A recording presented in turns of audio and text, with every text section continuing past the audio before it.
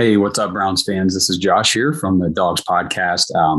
Couldn't get everybody together for this quick little video, but we just really wanted to hit you all with our take on everything that came down today with the ruling with Deshaun Watson. We've been waiting so long, and we've been saying every week, there's got to be something. We got to know this week. We got to know, and then every week goes by, and we just don't get an answer. But today, we got our answer. So we're just going to break it down real quick here. And then on our next episode, later this week, we will actually break down everything in a lot more detail. So basically today, what came out, former United States District Judge from Delaware, Sue Robinson. I just want to make sure everybody knows who she is, former United States District Judge from Delaware. She issued her recommendation that Deshaun Watson should receive a 6-game suspension for his violation of the NFL's personal conduct policy following accusations of sexual misconduct. So it's important to note, I think, that the suspension is not for the sexual misconduct, it's for the violation of the NFL's policy against sexual misconduct. So it's not illegal. This is not a legal thing. This is the NFL's policy.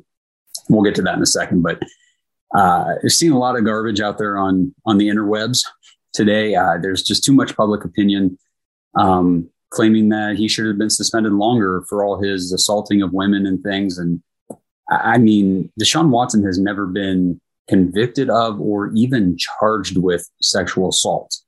And like I said, the suspension is for his violation of the conduct policy. So Sue Robinson's full 16-page report came out. I've only had a chance to skim read it, but we're definitely going to all read it in depth before our next episode so we can break it down in full. But basically, she ruled that Deshaun Watson more than likely violated the NFL's policy against sexual assault, which is, again, important to note that this is the NFL's definition of sexual assault, which is not the same as the legal definition. So this doesn't mean that he legally committed any crime or any sexual assault. So if you see people saying that, they're wrong. He violated the NFL's definition of sexual assault in their personal conduct policy.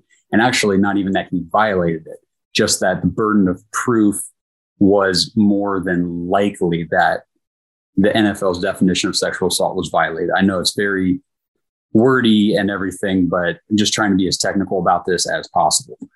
But like I said, we'll break that down a little more later this week. Just to recap, I think it was back in June, Watson settled with 20 of his 24 accusers. And then recently, just yesterday, he settled with 3 of the remaining 4. As a side note here, just a reminder, the Houston Texans also settled with 30 women who had civil suits brought against them last month. And so we're watching to see what sort of punishment the Houston Texans organization receives, since obviously, according to Twitter, settling means you're guilty. All those sudden instant legal experts out there on the web. Just one last thing that we've covered many times on the show is just getting a little frustrating going over this over and over. But, if you want to argue against Deshaun Watson, that's fine. But if you're going to do so and call him a rapist or call us supporters of rapists, then I'm sorry, but your argument is instantly void. And we're just not even worth talking to, because Deshaun Watson has never been accused of rape, just like he's never been convicted or even charged of sexual assault. He's never even been accused of rape. So without any legal evidence whatsoever to support the sexual misconduct claims that have been brought against him, all those accusations, I mean, you can't even call him a sexual predator. He has no evidence against him whatsoever for any of these things. So if you see people saying that kind of stuff, I guess my advice, our advice is from the podcast would be just kind of ignore it. Let them go about their way, because you're not going to change their mind.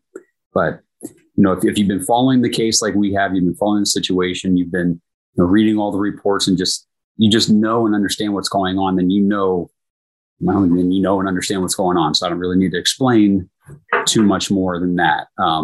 So let's just go back to football here. If the 6-game suspension holds, Watson can still practice and participate in the preseason.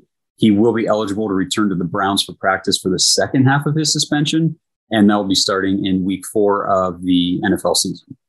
So as of now, the NFL has 3 days to decide if it wants to appeal the suspension. And so basically the news today is very insightful and helpful so we know what's probably going to happen this season, but it is definitely not a final ruling. And like I said, I know the news just dropped today. But we'll be dropping our new episode this week on Thursday. So by then we should know pretty well if the NFL will appeal or not. And until then, I guess, just stay tuned to our social media.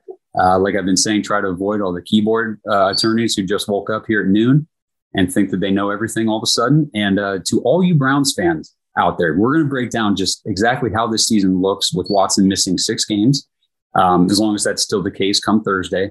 But at this point, knowing that a 0-game suspension was pretty unlikely to happen, the news we got today should be considered a pretty positive outcome. I mean, our roster is loaded, and we are totally capable of surviving 6 games without Watson. We are in good hands with Jacoby Brissett and, Nick Chubb, Kareem Hunt, our run game, mixed in with the defense that we have right now. It should give everybody a lot of positive vibes heading into the season. So really appreciate everybody watching, and we will see you guys again on Thursday. Go Browns. What's going on, Browns fans? The action never ends at DraftKings Sportsbook, especially this summer. With tons of ways to bet on all your favorite sports, you can fuel your fandom and feel the heat of the season like never before. Plus, right now, DraftKings Sportsbook is giving new customers a risk-free bet up to $1,000. It's a lot of dough. That's right. Make your first bet up to $1,000, and if it doesn't win, you'll get another shot to cash in. You can throw down on all the major action on baseball, golf, MMA, and more. Plus, with same-game parlays, spreads, money lines, over-unders, and props, your betting options never feel endless. Best of all, DraftKings is safe, secure, and reliable. You can deposit and withdraw your cash whenever you want. Download the DraftKings Sportsbook app now. Use promo code TPPN. Make your first deposit and get a risk-free bet up to $1,000. That's promo code TPPN only at DraftKings Sportsbook. Look forward to betting with you soon, and minimum age and eligibility restrictions apply.